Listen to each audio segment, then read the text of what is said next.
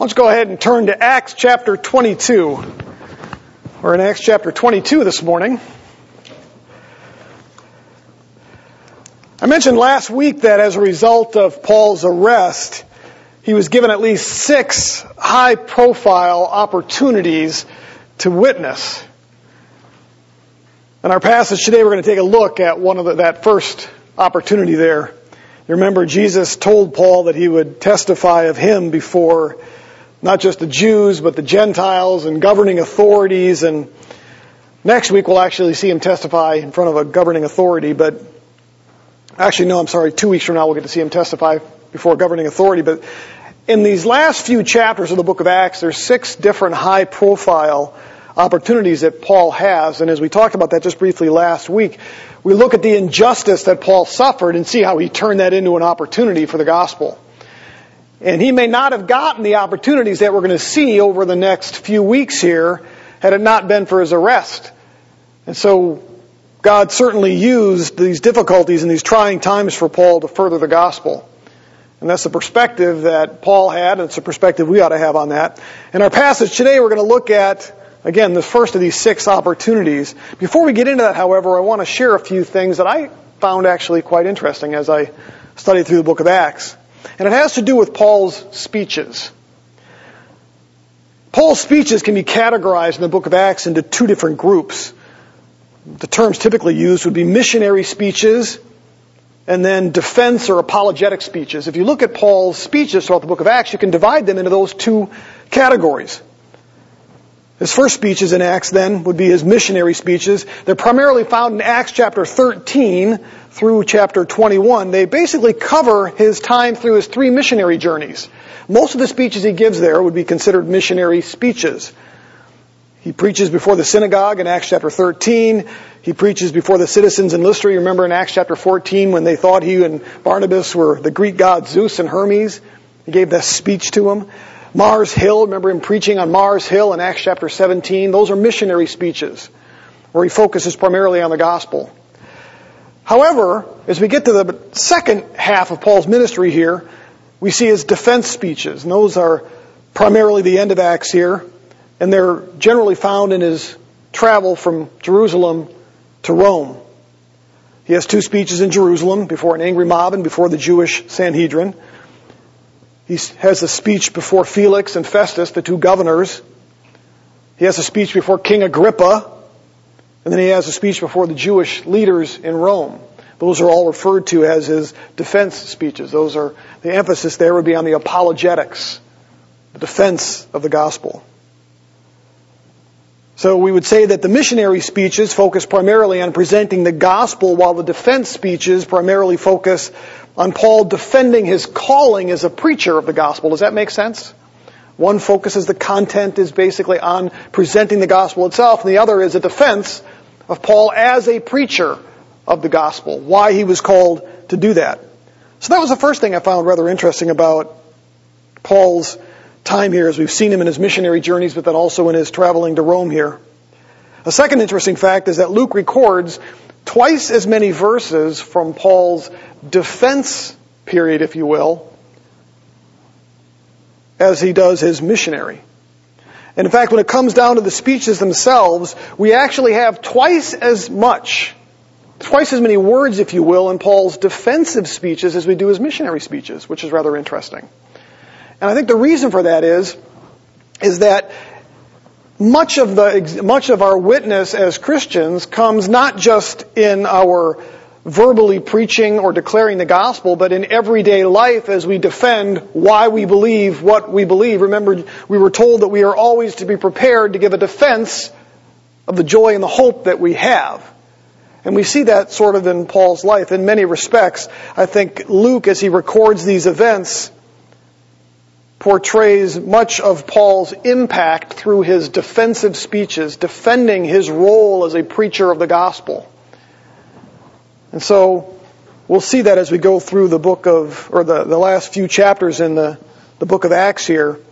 Luke spends a lot more time recording the actual words of Paul's defensive speeches, twice as many as he did his missionary speeches. The final thing I found interesting is that Paul's defensive speeches aren't so much about defending himself as they are defending his calling as a preacher and a witness of Jesus Christ. And we'll see that as we study some of what he does, where even though he does defend himself, he turns it into an opportunity to do more than that, and it's to defend himself as a faithful, obedient servant of Jesus Christ in presenting the gospel. That's more important to him than sort of getting out of the sticky situation he might have found himself in. And there's some fascinating things that he does, and we'll look at those over the course of the next few weeks. I want to look at one of those today. We're in Acts chapter 22, and we're going to see how Paul handles this opportunity, this defensive speech, if you will. We're in chapter 22. We'll be working our way through that today. Now, one of the accusations that the mob made against Paul is found up in verses 28 and following of chapter 21.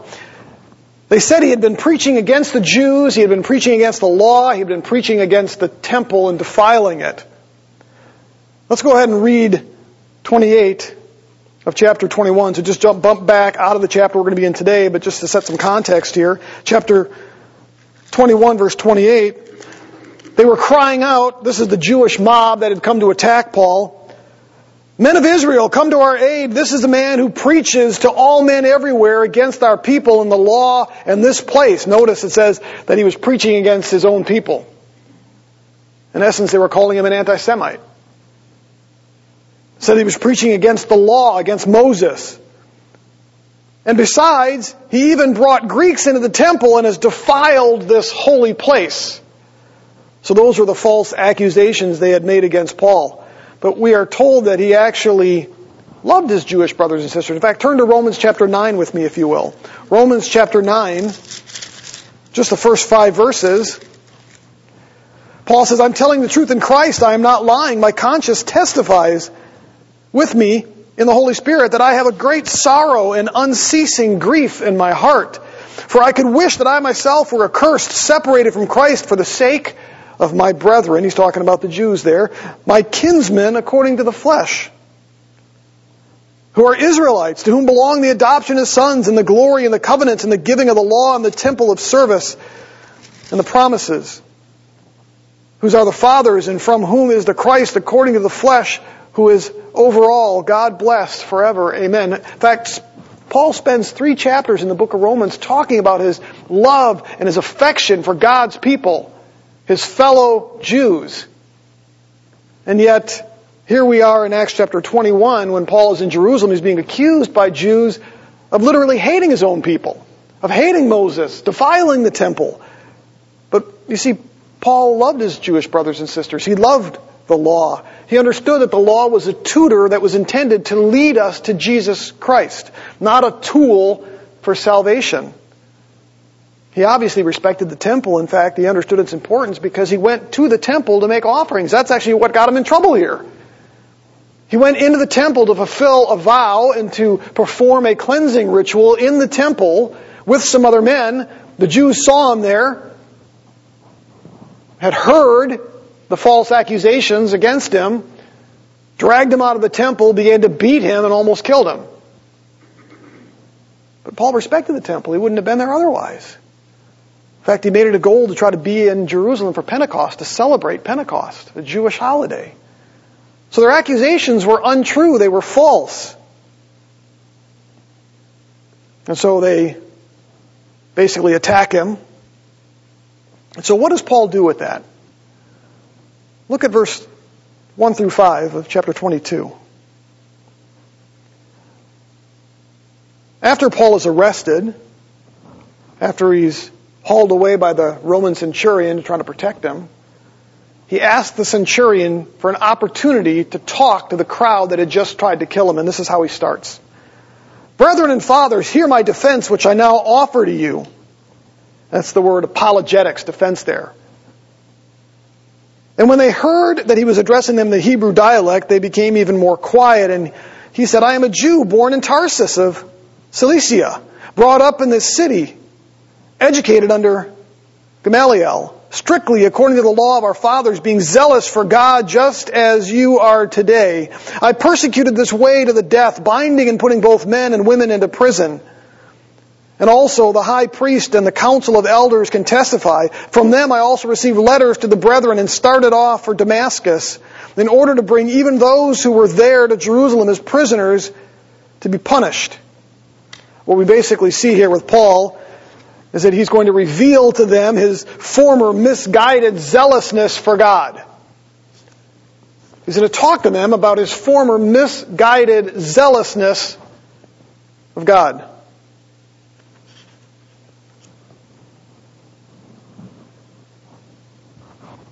It's interesting that as Paul actually does this, he's not going to spend nearly as much time defending himself as he does his role as a preacher of the gospel. He's going to own up to it. So the first thing he does in his speech today is establish the fact that he once shared the same kind of misguided zealousness for God that his accusers did. In fact, earlier, remember, James had said that they were zealous for the law. And we find that here as well. So he counters their argument that he preached against the Jews, the law, and the temple by establishing that he was a Jew through and through. He was born Jewish. He was born in the city of Tarsus, but he was actually raised in Jerusalem, the heart and soul of Judaism. He was educated and trained in strict accordance with the law by one of the greatest Jewish minds in history, Gamaliel. Paul was a Pharisee. He was a leader among leaders. They should have known this. He continued that claim, by claiming that he matched, even exceeded their zealousness for God. In some respects, he basically said, "You think you're zealous? I'm going to tell you something about me. My zealousness for God exceeded that of most." He said, "I persecuted Christians. I killed some of them. I put others, men and women alike, in prison." He said, "I chased them down outside of Jerusalem. I even had the endorsement of the high priest and the Sanhedrin, the Supreme Court of Israel, to go and track down these Jews, or these Christians. I was zealous for God just as you are today." He's saying, I was just like you. Notice the key word there is was. Why would Paul do this? Why would he start his speech this way?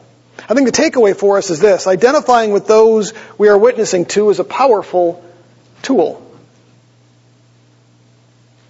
We're all certainly sinners, just like those we bear witness to.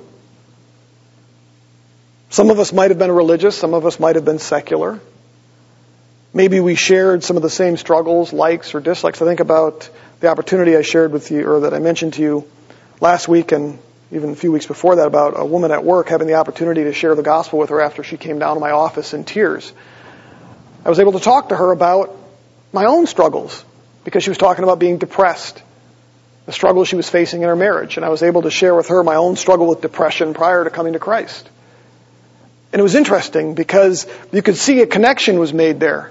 She sensed I understood what she was going through because I shared my own struggle with her as well. Paul does something very similar here. He takes advantage of the fact that they're zealous for God. That's a good thing. It's just that they were misguided, just like he was misguided. And he's going to lead them along that path. He's going to say, I was just like you, zealous for God. But then something happened.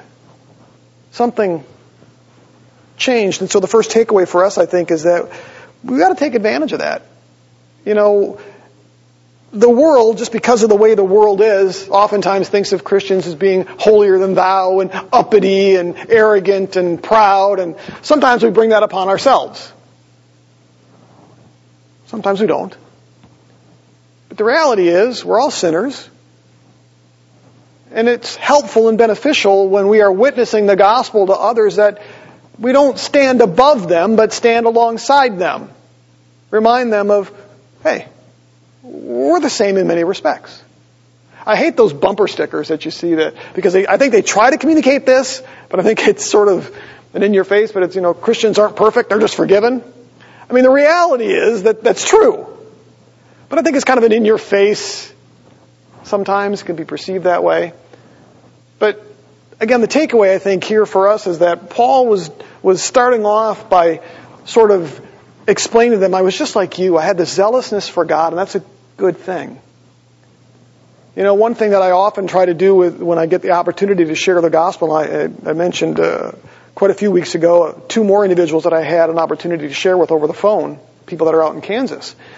And both of them had expressed initially that they had some religious interest and background. And so I took advantage of that because it was something we shared in common. Now, neither one were Christian, but I was able to talk to them about their commitment to faith, and then was able to use that as a way of then talking towards Christ. Paul does something very similar here. When I was in seminary, I met this guy at the gym who was, he was a Christian, but he was considering converting to Catholicism because he liked the liturgy and some other things. And so I mentioned to him one time that I was a Catholic growing up. And it was interesting how that created this instant sort of bond, if you will, where he would talk to me because he respected the fact that I understood Catholicism. And as we talked, I was able to talk to him very intelligently about Catholicism because I had not only grown up in it, but I actually had studied Catholicism after I had left the Catholic Church. I would go to the library and read through the Catholic encyclopedias trying to understand the theology behind what they did because many of my friends were Catholic. And he respected that. And it gave us a great opportunity to talk. And so Paul does something very similar. I was just like you, zealous for God. I would imagine he had their attention at this point because I'm sure they wanted to know what happened. Well, Paul describes next what actually happened. He's going to describe 3 elements from his encounter with Christ. The first element is the confrontation over his sin. Look at verses 6 and 7. Paul says, but it happened, in other words, I was zealous just like you, but then something happened. But it happened that as I was on my way, on his way what? Approaching Damascus about noontime. Why? Out of his zealousness for God, I was persecuting Christians. I was on my way doing God's service when all of a sudden something happened. A very bright light suddenly flashed from heaven all around me. And I fell to the ground and I heard a voice saying to me, Saul, Saul, why are you persecuting me? So the first thing Paul reveals here is that Jesus Christ appeared and confronted him over his misguided zealousness, his sin, his ignorance when it came to the things that God wanted. Paul may have been zealous for God, but he was arrogant, he was proud, he was misinformed, and he was misguided. All of that caused him to sin against the Lord that he thought he was serving. Religion is like that. I know many who are religious that believe they're serving God, but in their ignorance are actually sinning. So Paul says, the Lord confronted me on the road to Damascus about my own sin. He cried out, Saul, Saul, why are you persecuting me? The second element from Paul's encounter here is an acknowledgement and an exception of the resurrection of Jesus Christ. Look at verses 8 and 9. He said, I answered, who are you, Lord? And he said to me, I am Jesus the Nazarene whom you are persecuting. And those who were with me saw the light to be sure, but did not understand the voice of the one who was speaking to me. What we find here is Paul admitting, recognizing that Jesus Christ was alive, that he had risen from the dead. Because even Paul, as he's there, hears this voice, doesn't quite know initially who it is that's speaking to him. But he admits here that it was the Lord Jesus Christ. Now that would have been a shock for the Jews. They thought they had put him to death. They thought he was dead. And here Paul is saying, he confronted me and he's alive. He spoke to me from heaven. Those around me saw what happened. They saw the light. They'd be witnesses to what took place. They did not understand the words, but nonetheless, they knew something happened. This is important because belief in the resurrection of Jesus Christ is essential for salvation. You can see Paul laying the groundwork here for the gospel. Because there is no gospel with a dead Jesus. So he reveals here that in this encounter he saw the resurrected Christ and heard from him. It's also important because Paul, this encounter that he had with the risen Christ, made him a witness to the resurrection. We've seen Paul talk about that before. He does that in some of his letters. He said, I didn't get this from somebody else. It's not like somebody else just told me this stuff happened. I was a witness to the resurrected Christ. So that's important as he speaks to the Jews. In fact, I want you to jump down into chapter 23, verse 6 through 9. When Paul is before the council, the Sanhedrin, they begin to argue as they're listening to Paul. But look at what they say in verse 9.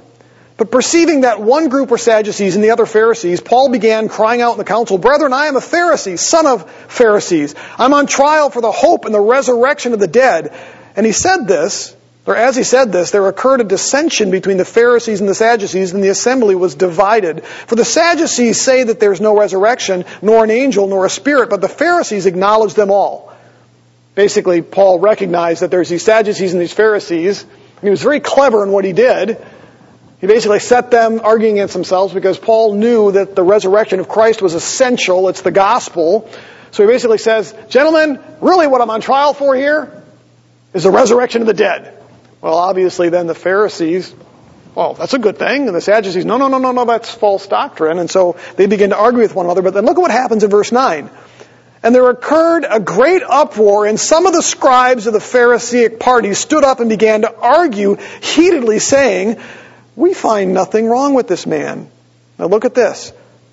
Suppose a spirit or an angel has spoken to him. Now that's critical, because what they're basically saying is, Paul told us something happened. He heard this voice from the heavens. Maybe something did speak. And they didn't admit it was Christ here, but at least they might have been an angel, a messenger. Might have been something else. But maybe this really did happen. So Paul, describing to them this encounter on the road to Damascus with the risen Christ, had already gotten some thinking. And so that second element, the second thing that he shares about this encounter with Christ is that it was the resurrected Jesus that he saw. The third element that Paul describes is his decision to obey. Look at verses 10 and 11. Paul describes his response. As a result of seeing and hearing from Christ from heaven, Paul tells his audience, and I said, what shall I do, Lord? And the Lord said to me, get up and go into Damascus, and there you'll be told of all that has been appointed for you to do. But since I could not see because of the brightness of the light, I was led by the hand by those who were with me and came into Damascus. So the third element that Paul describes here is his obedience to the Lord. You notice that the very first words out of his mouth are, what shall I do, Lord? Paul's words weren't mere lip service. He was genuinely committed to obey Jesus. We know that because immediately he's gone into Damascus just as the Lord had commanded him. He tells the Jews that. I got up, and even though I couldn't see, I did exactly what he said to do, which is to go into Damascus. We also know that Paul obeyed, if you jump down into verse 16, when Ananias is talking to him. He says, why do you delay? Paul, get up, be baptized, and wash away your sins, calling on his name. The Lord, through Ananias, commanded Paul to do two things. One was to get up and be baptized, and Paul did just that. The second was to wash away his sins by calling on the name of the Lord Jesus, and Paul did that as well. In fact, Acts chapter 9, verse 18, Paul did this immediately. Didn't hesitate. Didn't wait. And so what we basically see here is by Paul describing his encounter with Jesus, he's laying the foundation for what he's going to say next, which has to do with the essence of his calling and the authority behind his mission. So Paul basically starts by looking at the Jews and saying, I'm just like you. I was zealous for God, but then something happened. I met the Lord Jesus Christ on the road to Damascus. He confronted me about my sin. I acknowledged and recognized that He indeed had risen from the dead, and I decided to obey Him. And I did so immediately. See what Paul's doing here? He hasn't taken an opportunity yet to defend his actions, but rather he's defending why it is that he's preaching Jesus Christ. And it's because I was zealous for the Lord, but I was misguided until He confronted me, and I chose to obey Him. And then look at what he does. He establishes the essence of his calling in the next chunk. Before we do that, though, what's our takeaway with this? I don't think we can underestimate the importance of our own personal testimony when it comes to sharing the gospel. It's our encounter with Jesus that motivates us. It's what causes us to obey Him. And I think when we talk with people about Jesus, I think it's important for us to share our own encounter with Him. That's the easiest way to share the gospel. You don't have to do the Romans Road or the 4 spiritual laws necessarily. We're simply told to give an answer to the hope that we have. It's one thing to stand up and preach on a street corner. It's another thing to simply share how it is you met Jesus. And that, in essence, is what Paul does here. They didn't like Paul for what he was doing, and Paul stands up and says, yeah, but I do this because I met Jesus. And he describes that encounter. We ought to enjoy doing that. Now, for some of you, you might have been raised in a Christian home. Maybe as Tim Hawkins kind of has the comedian Tim Hawkins has a routine that he does about, why can't I have an awesome testimony? Why couldn't I have been a crack dealer and a crackhead and have this great conversion? Those make the best stories. Some have great stories like that. I don't necessarily have a great story like that. My story was simply that I was raised Catholic, but I didn't know Christ. When I got to college, I was severely depressed, thought about killing myself on numerous occasions. I happened to meet some Christian guy on my floor that had a goal of sharing the gospel with everyone, and he finally had worn me down to where I was willing to listen to him, and the gospel made sense to me. Radically changed my life. Some of you may have an even more, I'll say, muted testimony. You were raised in a Christian home and you don't know of a time where you really didn't know Christ. But that's your testimony as well. And you can talk about that, because I'm sure at some point it went from your parents' faith to your own faith. What led you to that point? And so Paul shares his own experience on how he met Christ. And for us, the takeaway could be how important that is for ourselves and our witness with Christ. Just tell people how we came to know Christ.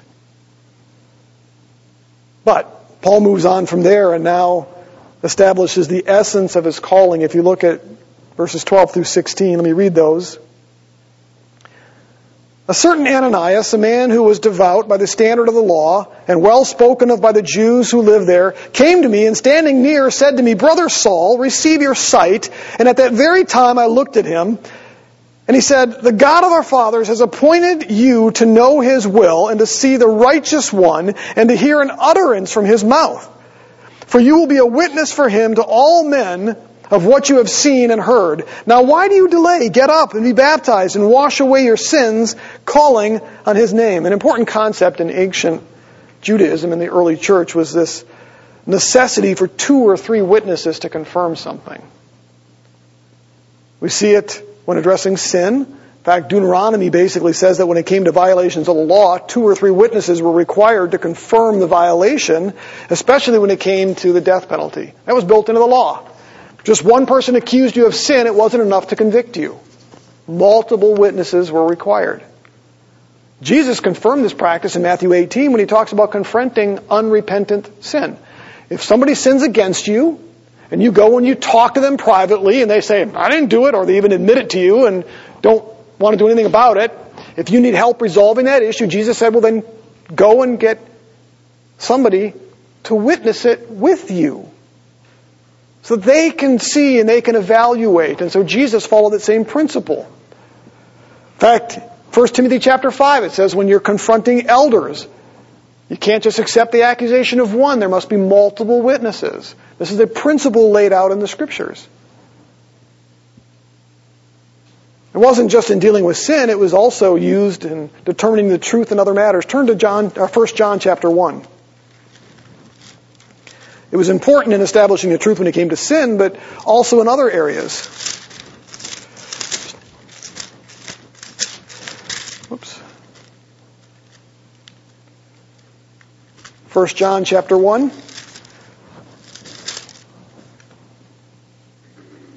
This is the message we have, verse 5, that we've heard from Him and announced to you, that God is light and in Him there is no darkness at all. If we say that we have fellowship with Him and yet we walk in darkness, we lie and do not practice the truth. But if we walk in the light as He Himself is in the light, we have fellowship with one another, and the blood of Jesus, His Son, cleanses us from sin.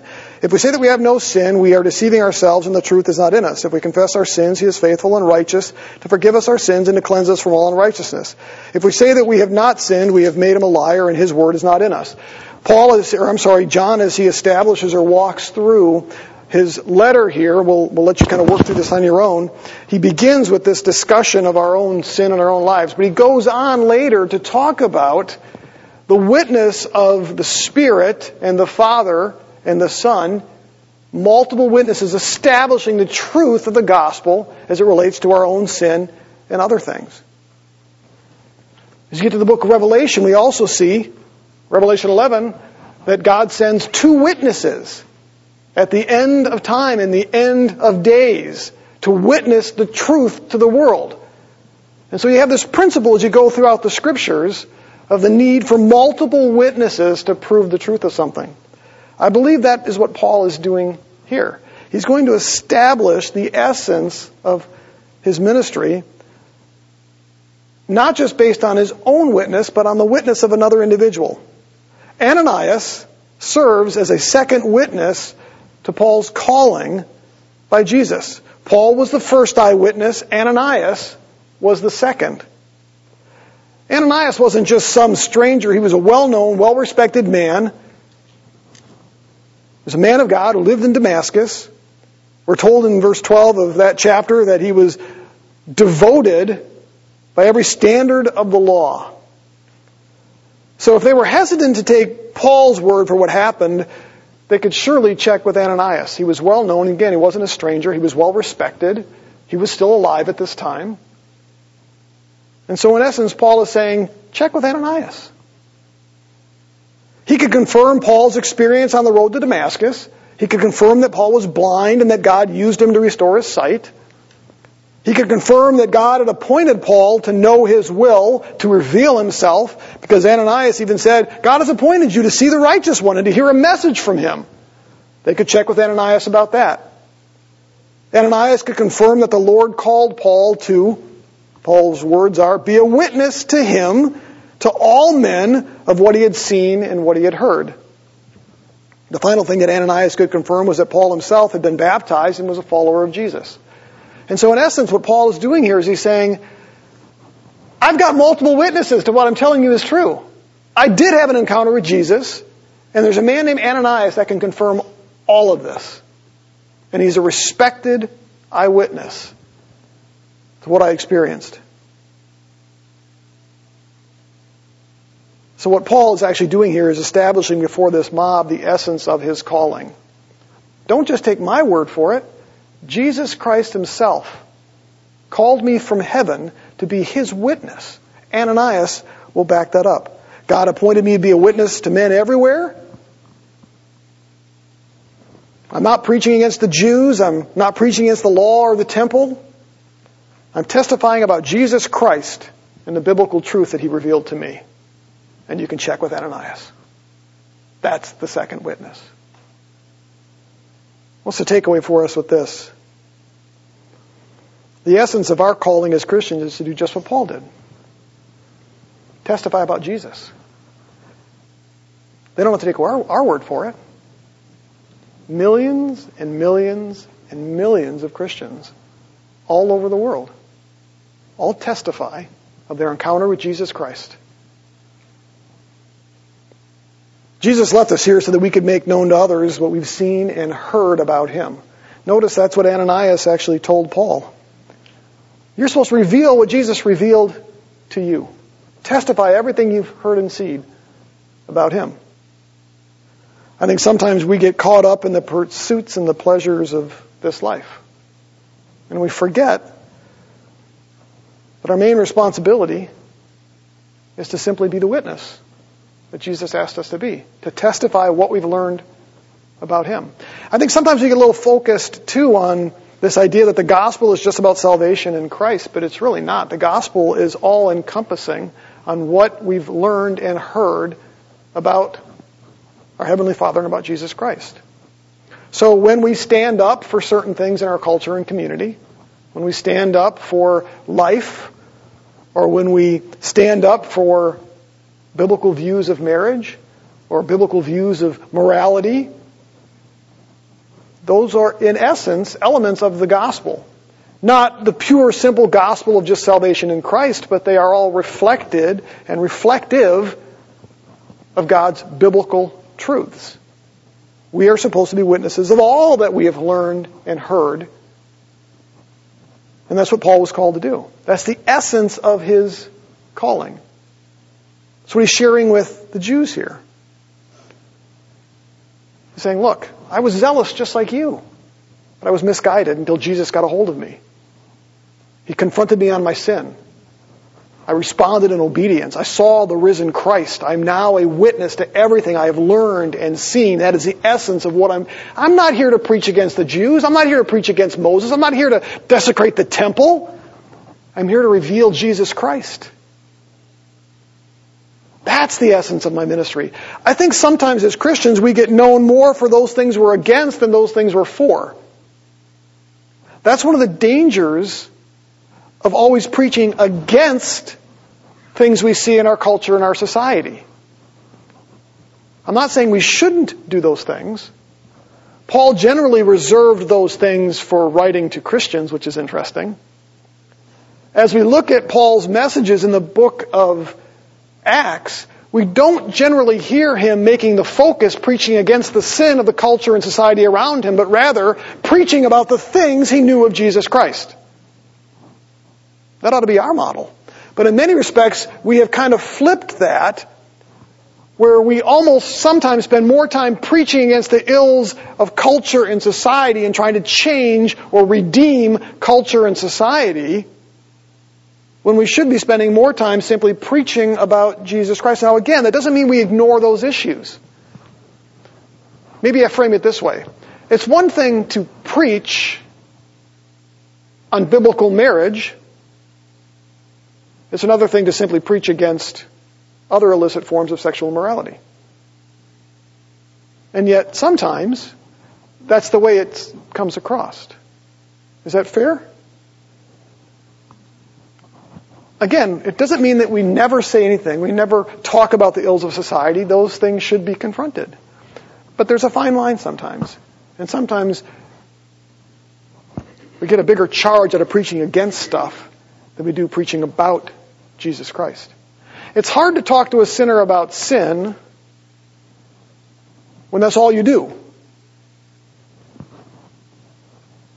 When Bob shared the gospel with me, I needed to recognize my sin, so he talked to me about sin, but he also talked to me about the need for forgiveness, the need for Christ, the love and the grace and the mercy and the forgiveness that came through. Those are the things that drew me to Christ. Now, he talked with me about my sin, but he spent the majority of his time preaching about what Christ had done in his life, made Christ attractive to me. But again, didn't ignore my sin, but it wasn't the focal point. And what we see Paul actually doing here is he's establishing that my calling is to witness everything I've learned and seen about Jesus Christ. Again, when he was being confronted by simply going about preaching against Moses and the law and Jews. But Paul says, no, the essence of my ministry is to preach Christ, to tell you everything I've known about Christ and the things that I've learned. The last thing that we see in Paul's defensive speech, if you will, here is that he declares the authority behind his mission, especially among the Gentiles. The second accusation that the Jews made against Paul was basically about his relationship with the Gentiles. They seemed to think that Paul had abandoned his Jewish heritage, that he had personally forsaken the law and preferred living like a Gentile. That's at the heart and soul of what they were doing. They accused him of teaching Jews everywhere to do the same. That was chapter 21, verse 21. He's teaching the Jews to obey or to abandon Moses. They even accused him of defiling the temple by taking Gentiles in there with them. But none of that was based on fact. It was born out of jealousy and this general disdain for the Gentiles. You remember what happened with Peter when he actually went to Cornelius' family? Jump back to Acts chapter 10, verse 27. Acts chapter 10, verse 27.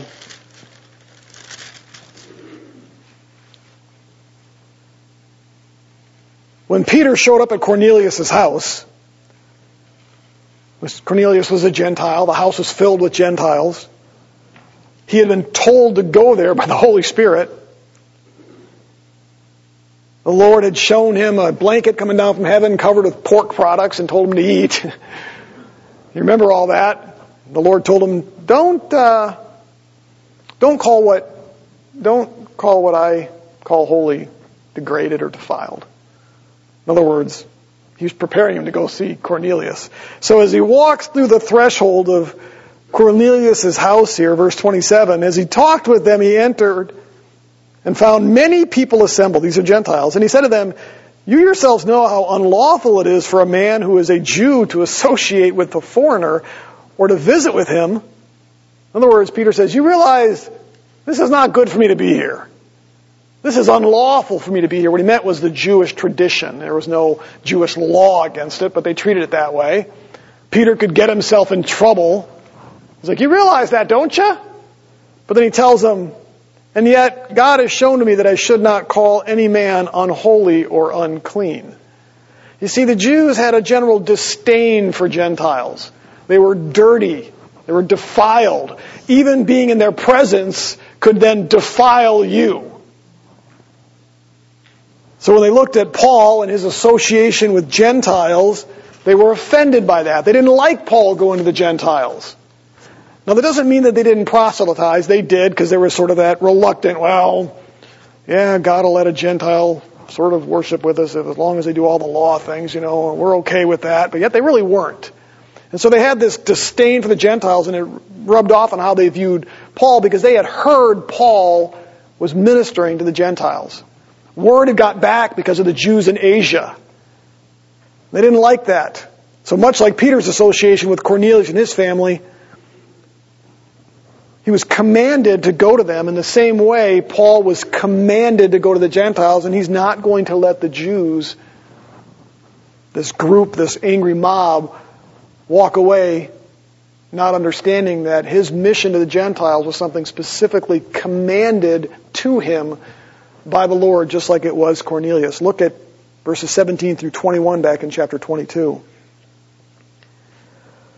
Paul is still defending his actions, defending his role to this angry mob that had tried to kill him. Verse 17, he says, it happened when I returned to Jerusalem and was praying in the temple that I fell into a trance. And I saw him, that's the Lord, saying to me, make haste and get out of Jerusalem quickly, because they will not accept your testimony about me. And I said, Lord, they themselves understand that in one synagogue after another I used to imprison and to beat those who believed in you. And when the blood of your witness Stephen was being shed, I was also standing by approving and watching out for the coats for those who were slaying him. And he said to me, go, for I will send you far away, and here it is, to the Gentiles. What is Paul doing here? He's relaying to these Jews the authority behind his ministry to the Gentiles. He's saying, look, when I got back to Damascus, the Lord appeared to me in a vision. And he specifically told me to leave and to go out to the Gentiles. And Paul says, but I actually argued with him. The Lord said, the Jews aren't going to accept your witness. But I said, but no, they'll understand because see, they know I persecuted the Christians and all that, and now they see me, I'm a changed person, so they'll all accept that, and it'll be a great ministry. But the Lord said, no, go, because I've got a different purpose for you. I'm sending you out to the Gentiles. And so what Paul does with this is he tells this angry mob of Jews, the reason I'm witnessing to the Gentiles is because Jesus specifically told me to go to the Gentiles. If you've got a problem with that, take it up with God. Because He's the one that sent me. All of this establishes before this mob that Paul was not operating under his own authority, but under the authority of Jesus Christ. In fact, if you look at Paul's letters, how often does he open those letters? By saying, I was called, I was a bondservant to Jesus Christ. Paul didn't operate under his own authority. He wasn't just some wayward Jew who disregarded his heritage, that decided to go off and live like a pagan among the Gentiles. Paul says, no, I was zealous for the Lord and I still am. But I was misguided. I was ignorant until He knocked me off my horse, revealed Himself to me, called me into obedience. You can check with Ananias to see. I'm not operating under my own authority. I've been given a commission by the Lord Jesus Christ to be His witnesses, and specifically among the Gentiles. What's the takeaway for us on this? We do not operate or exist under our own authority. We operate under the authority of the Lord. Just like Paul, we exist and operate under the Lord's authority. The world often claims that we have no right to declare the biblical truths that we do. Isn't that what we're being told now? In fact, lately, we're being told that we don't even have the right to believe the things that we believe and practice. It was just, you believe what you want, but you have no right to preach them. You have no right to declare anything against what we're doing as the world. If you want to believe that marriage is between a husband and a wife, fine, but don't you dare enforce that on us as a culture and a society. If you want to preach Jesus Christ, fine, do it in your churches, but don't you dare do it in schools or out in the public square. Don't you do it in politics. I was reading an article yesterday by a group of 30 or 40 Democrats when Biden took office. They wrote him a letter. It's a group of, they call themselves secular Democrats, demanding that Christians be removed from any official government office, agency, or position because they have no right to serve in any official capacity in government if they bear the name of Jesus. 32 of our current senators, or congressmen, I don't know if they're senators or House. We're being told, not only can you not preach it, but you can't even believe it yourself. You have no right. Think about what's been going on with the whole LGBT thing and everything else, where it is no longer about acceptance or tolerance, is it? It's, by golly, you better believe it yourself or we will come after you. Because even in your own business, we demand that you A, B, or C. We've got the group in Wisconsin, the Freedom from Religious Foundation, that specifically goes and targets Christian ministries. You know, there's a big boat down in Kentucky, the Creation Museum and the Ark Encounter down there. Christian ministries, visited by all kinds of Christians all over the world that come in to see it. But you see, they don't want that. The group from Wisconsin. They don't even want Christians going there. You see, it isn't about tolerance or acceptance. It's you can't even believe it yourself. So not only should we not have the right to preach or declare it, but we don't have the right to believe it ourselves. I've been doing some research for an upcoming message here on our own federal government specifically referring to Christians as domestic terrorists. In fact, under Obama, as part of military training, evangelical Christians were listed on the top of the list that our own military is supposed to look at and to research, calling them domestic terrorists. It was back with the Obama administration. We have the training material. Here's the thing, though. We don't need the world's permission, do we? We don't need the world's permission to believe it. We don't even need the world's permission to preach it and to teach it. So while they may say we don't have the right to do it here or there, we don't need their rights. We don't need their permissions. Why? Because we operate under the authority of Jesus Christ. Remember how Acts started? Acts chapter 1. And we'll wrap it up with this. Acts chapter 1. Jesus is getting ready to ascend into heaven. He gathers them together, the disciples. Verse 4, he says, he commanded them not to leave Jerusalem, but to wait for what the Father had promised, which he said was, you heard from me. For John baptized with water, but you'll be baptized with the Holy Spirit not many days from now. So when they had come together, they were asking him, saying, Lord, is it this time that you're going to restore your kingdom? And he said, no. It's not for you to know the times or the epochs which the Father has fixed by his own authority. But you will receive power when the Holy Spirit has come upon you, and you shall be my witnesses both in Jerusalem and Judea and Samaria and even to the uttermost parts of the earth. That's the way the book of Acts begins. Jesus Christ saying, you are going out under my authority to be my witnesses, not just here in Jerusalem, not just in Judea and Samaria, but everywhere. What did Matthew leave us with at the very end of the book of Matthew, the Great Commission, where Jesus Christ commanded us that we would, as we are going, make disciples by baptizing and teaching them to obey everything that he's commanded. That's our authority. And so Paul, as he's talking to these Jews, as he's making a defense here, you notice that the whole entire thing has been about his mission as a witness for Jesus Christ. And he provides a defense for that. And the way that he ends it is to basically say, I'm operating under the authority of Jesus Christ. The Jews didn't like it. Our world doesn't like it. We don't need their permission. Paul didn't need the Jews' permission because he operated under the authority of Jesus Christ. Amen?